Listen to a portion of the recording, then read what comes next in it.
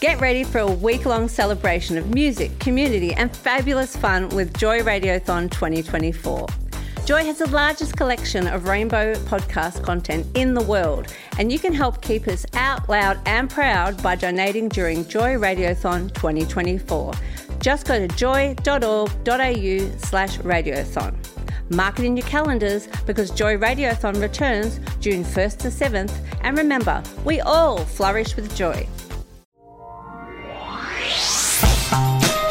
Taking a look at the issues surrounding the health and well-being of our LGBTIQ+ communities. This is Well, brought to you by the team from Thorn Harbour Health on Joy and the Community Radio Network. Here on Well, we delve into the issues impacting and surrounding the health and well-being of our gender, sex and sexuality diverse communities.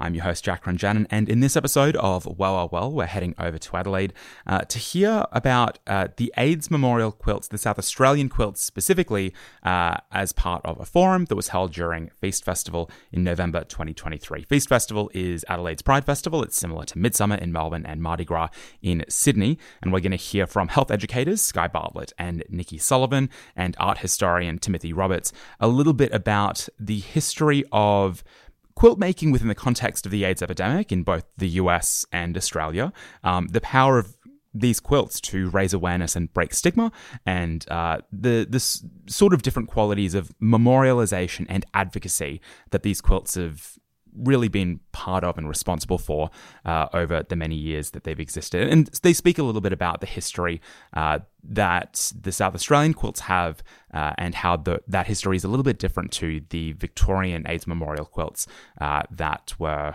heritage listed over the last year or so. That's coming up this episode on Well. From HIV to COVID-19, STIs and everything in between, you're listening to Well on Joy and the Community Radio Network.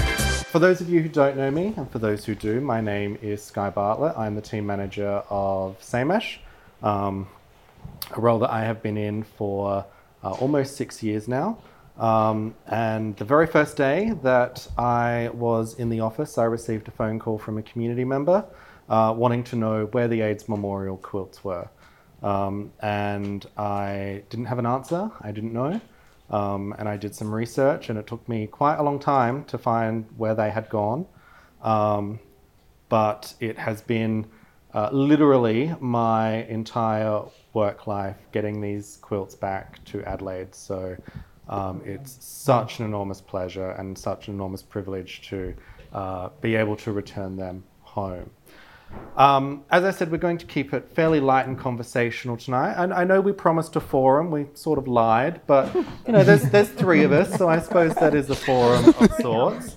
To my left, I have the amazing Timothy Roberts, who is an amazing queer historian and has done an incredible amount of research on not only these quilts, but also some of the other quilts around Australia. Would you like to talk a little bit more about yourself, Tim?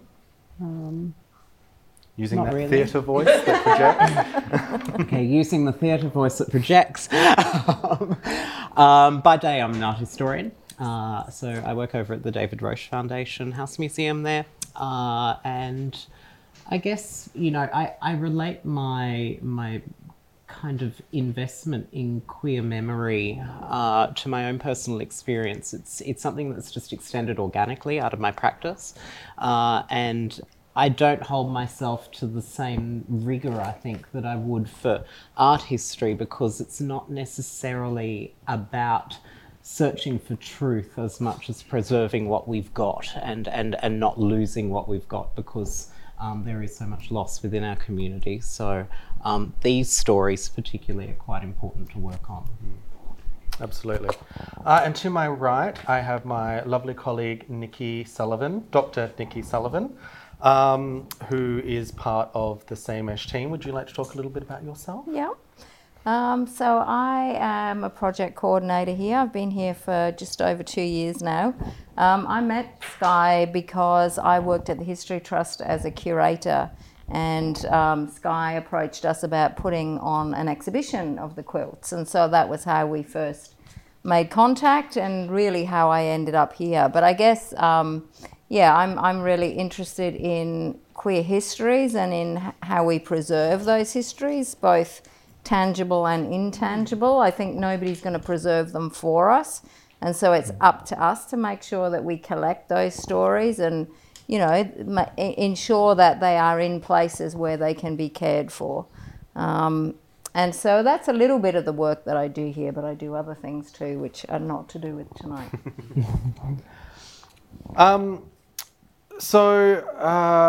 I've got a couple of talking points here that we'll refer to throughout the evening, but we're just basically going to have a little bit of a conversation about our experiences with the quilts and why we think they're important. But we will kick off with a little bit of history, I suppose, about how the quilts came about and the concept of AIDS memorial quilts in general. So I'm going to kick over to Tim for that, who's going to tell you all a little bit about the background of the AIDS memorial quilt. Okay, so the AIDS memorial quilt has its history entrenched in the story of America's quilting tradition. Quilting is a big pastime in America, and it's a very established pastime. Whereas we have a lot of quilting groups here in Australia, and they're very passionate and all about skill sharing. You see this on a family level in America. Quilts can be handed through families for many generations, in some cases for over centuries. And it's a little bit more just within the scope of everybody's mindset over there. In 1985, a gentleman called Cleve Jones goes to San Francisco and he sees some memorializations to Harvey Milk, which are done in the form of these banners that are hung over some of the buildings during a memorial service. And he likened them to a patchwork quilt. And he went away and he kind of, you know, didn't necessarily percolate that idea any further, but then seeing his community getting further and further into the grips of a crisis and seeing more and more people die, and we are all aware of that, but I will do the content disclosure tonight that we will be talking about death, and we will be talking about subjects that are very hard for some of us, and I apologise if I do get a bit teary over some quilt panels.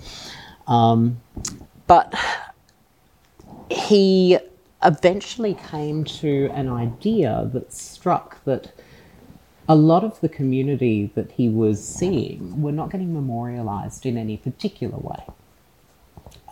Families were not paying as much attention as they may pay to the rest of their children if their children were dying. There were some people who were not buried with the rest of their family. There were some people who were in unmarked graves. There were some people whose bodies were not picked up because their family did not want to deal with the shame that could be brought upon their name.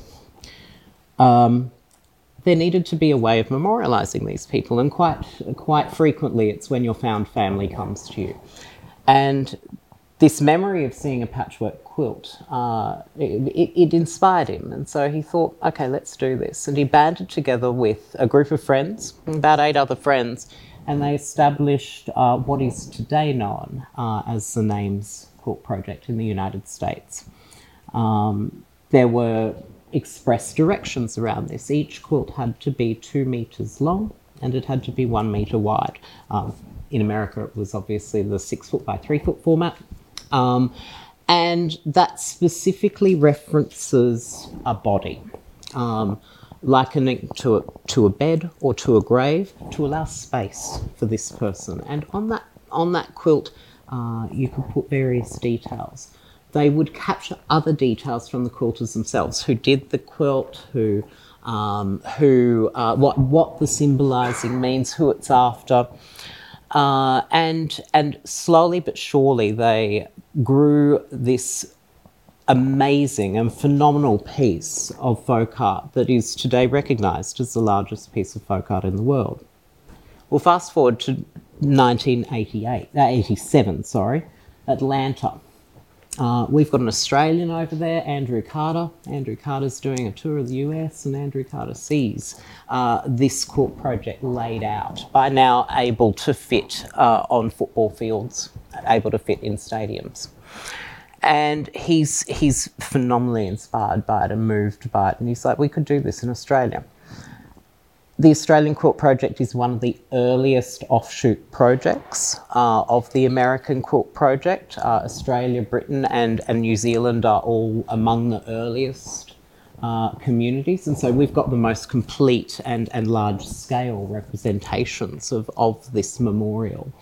He came back and he banded together a few of his friends and they developed a similar thing. Actually, I'll go back one step. He changed his itinerary before he did that and went over to San Francisco, where the Quilt Project was now established in the United States, and got the parameters from them and worked out how they were doing it. He was that moved that he did try and get real information about how we could make this work. The Quilt Project was launched in December 1988 in Sydney. It was in the there was a memorial service in town, but then they actually launched the plaques down at the Sydney Dance Studios in 1988. The long-term AIDS advocate and HIV advocate Ida Buttrose was there and speaking at that event, providing some high-profile voices to ensure that this gets out there. But the project itself was still always community-driven. Contact was made with the various street rags around the nation, and quilting workshops were done initially in Sydney and then Melbourne, and then they spread out around Australia. When that quilt project was launched in 1988, there were 4 blocks of 8 panels, and there are a few ones that hadn't been mounted into a block yet. I think there were 30 quilts on display in total in these large format blocks. And then today there are 120 plus, and they memorialise over 2,500 individuals in Australia who have passed away because of AIDS-related illness, and keep their memories alive with us today. I think it's really interesting the transition from quilting as a form of protection, keeping us warm, to a pastime, to a form of memorialization. And I love that it's folk art, that it's a community crafting project. And when I think of the words community crafting project, oddly enough, I do think of you, Nikki, because you have been involved in community crafting for such a long time. You did such an incredible job with Stitch and Resist over COVID as well. And you run, of course, Sustainable Style at the moment. What do you think that the quilts say about our community and the response to HIV through craft, and how that has evolved? That's a good question. I mean, I think it's a difficult question in one sense, but I think you've only got to look at the quilts, and I'm sure that there are people here today who did have input into the creation of some of these. And I'm sure that what you will say is that each of these pieces was made with love. You know, it is a sitting together with the people that you love and who loved the person who's passed, and working together to remember them, to talk about them, to continue their life and what they contributed to the world on. And I think, you know, in lots of ways, this kind of quilting, as I think sort of community making more generally, it's a therapeutic activity. It's an activity that is about building community. It's about building resilience. It's about creating legacy, and working together to do all of those things. And I think that, you know, when you look at these, yeah, you can feel.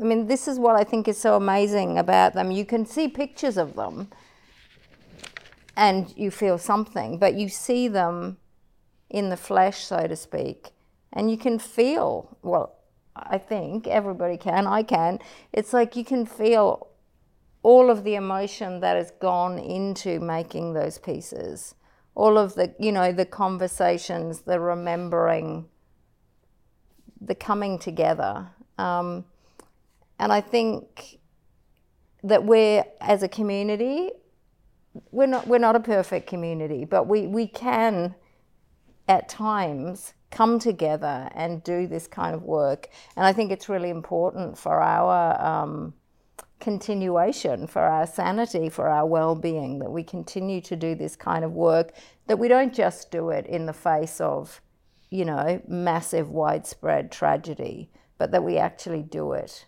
all the time. There are many, many people that have contributed to our communities, to where we are now, that we can memorialise in all sorts of ways. Whether that's making something for yourself to wear that doesn't look like it memorialises anybody at all, but in fact it does, because your capacity to express yourself is built on the shoulders of those who came before you. So yes, I think, this is testimony to our communities and to the way that we deal with all of the difficulties that have informed these amazing pieces. What do we think that the quilt says about raising awareness and breaking stigma, and really confirming that, people are people no matter what? What do we think about that? You see incredible, and this, I really like that reminder. Thank you for saying that to the audience about the fact that, this isn't a statistic. You can read some of these quilt panels like a biography, like a book. I know what some of these boys got up to in the bedroom, because I can read those colours. And you can actually go through some of these and really make relatable understandings with some of them. I've seen some wonderful panels. One of the panels that I really love back home in Queensland, it's now preserved in the Powerhouse Museum, is one for David Kopp. Now, David was a legendary MC, known to most people in Queensland during his lifetime, because he MC'd for many years at the Queen's Balls. But David, even at the most awful stages of his illness, would still be on the dance floor at Options every Saturday night. And he was famed for being that kind of dance floor hog as well. So in one of the two quilts that preserve him, you've got these dance steps there and musical notes and everything. And this ability for these objects to act as a way of us biographizing, as a biograph of each person, is so important, because we can share those stories, and they become sort of the beginning of forming a holistic understanding of our community. We see leadership in strange ways. One of the quilts that we don't have on display tonight is of a theatre producer in Sydney who was quite well known at the time of his life for incorporating communities that normally wouldn't have access to the stage, most notably communities with disability, and putting them straight on the stage and giving them that opportunity and that empowerment. And this only comes about because you get to dig deeper and you get to explore lives. This is such a wonderful document that just shows us something like everybody here tonight. These are ordinary Australians doing the most wonderful and extraordinary things in our daily lives. Yeah, I was going to ask you, Sky, obviously these began their life as sort of acts of memorialisation. They're objects that memorialise people. They're in one sense, they're also acts of activism, because I think they did from the very beginning tackle stigma and discrimination. But they've now sort of taken on a different role, if you like. So we know that some of them are now heritage listed, for example. What do you think has happened, in the history of this context where they've now become cultural artefacts, and where do they go from here, do you think? As Nikki said, they have been heritage listed in Victoria, the Victorian quilts. And we have, I think it's fair to say, we had lost a very important part of our social history when they left South Australia and went over to Victoria for a variety of reasons. But we have them back now, and that's of vital importance that they are back here in the community. I think, we do have to look at the fact that they are now cultural artifacts. They speak of a very particular time. Quilt making has, I guess, fallen from fashion because, with amazing developments in HIV treatments, highly active antiretroviral therapies, we aren't seeing the magnitude of AIDS-related deaths that we were seeing in the 80s and the 90s. So in some ways, you're right, I'm talking from a historical, an abstract kind of point of view that, we are talking, 40 years since the documented emergence of HIV and AIDS, even though, as we know, it likely developed in the 19th century and became more verifiable in the 1920s. We are talking about a very particular time that, is almost collective trauma for many members of the queer community. And these, I think, were comforting at the time, and I like to think that they're still comforting now, because they are super important. Speaking to the idea that we do have people in the room who have created, we've got people in the room who knew these individuals. When these quilts came back in the 2 tranches that they came back, this is incidentally the second time that I'm seeing these ones, so these ones are new to me. The other ones that we have in Samesh, I was able to do considerable research on, both using document and starting to talk to people as well.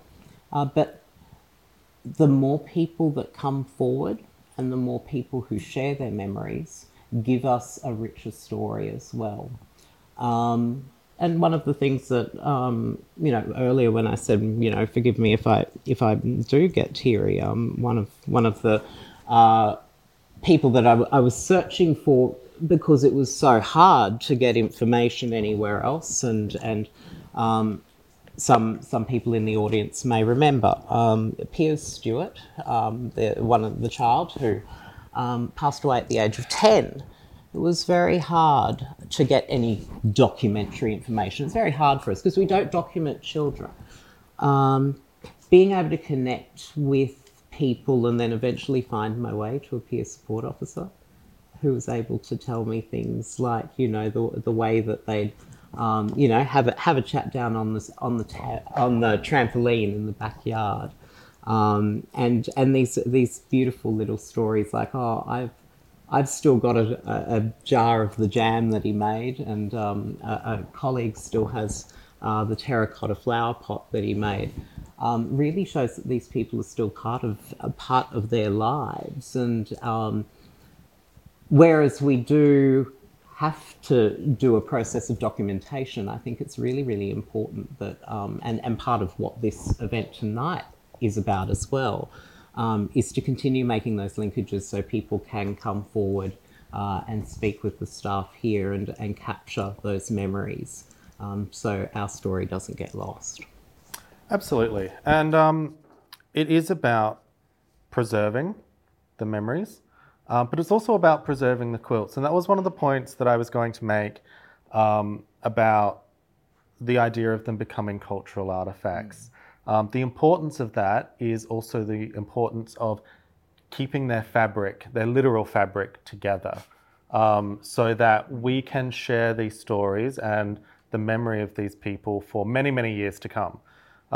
These are conservation nightmares.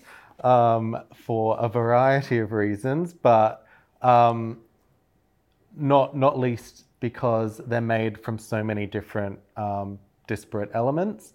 We're talking about things like texture or puff paint, which don't necessarily last. There's one down here that has stones and feathers attached to it. We're looking at plastic and early iron-on transfers that, after 30 years are not lasting as long. So in some ways, it's really important that we treat them as living memories, and that is very important. But in some ways, and mostly, I suppose, in very practical ways, we have to treat them as very precious things that need to be conserved. And luckily, we have a great relationship with Art Lab, who have already done some incredible work on these quilts. I think there we might close off. That'll give everyone an opportunity to spend some time with the quilts. Come up and share some stories with us.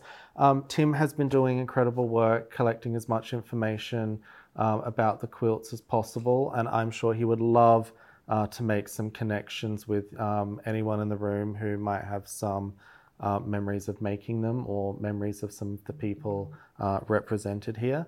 So please don't be shy. Come up and say hello. Grab a cup of coffee, grab a snack. Nowhere near the quilts. So thank you all for being here. Thank you to Tim. I'd like to say thank you to Nikki. Very much for bringing them back.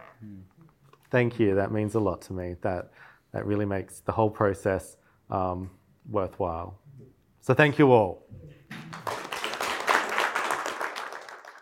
You're getting well with the team from Thorn Harbour Health. That's all we have time for on the show this week. Thank you so much for joining us. If you missed part of this episode or want to catch up on previous episodes, you can head to the Joy website, joy.org.au/wowwowwell. Or if you want to email us any suggestions for future topic discussions or have any questions for us, you can email those through to wowwowwell@joy.org.au. But that is it for this week. Thank you for joining us, and we'll catch you next time. Thanks for listening to Well, supported by Thorn Harbour Health on Joy and the Community Radio Network. For more LGBTIQ+ health and wellbeing and much more, check out Thorn Harbour on social media @Thorn Harbour or via the website thornharbour.org. This podcast was produced by Joy Media. You can support Joy's diverse sound and diverse community this June by donating to Joy Radiothon 2024. Go to joy.org.au/radiothon. And remember, we all flourish with joy.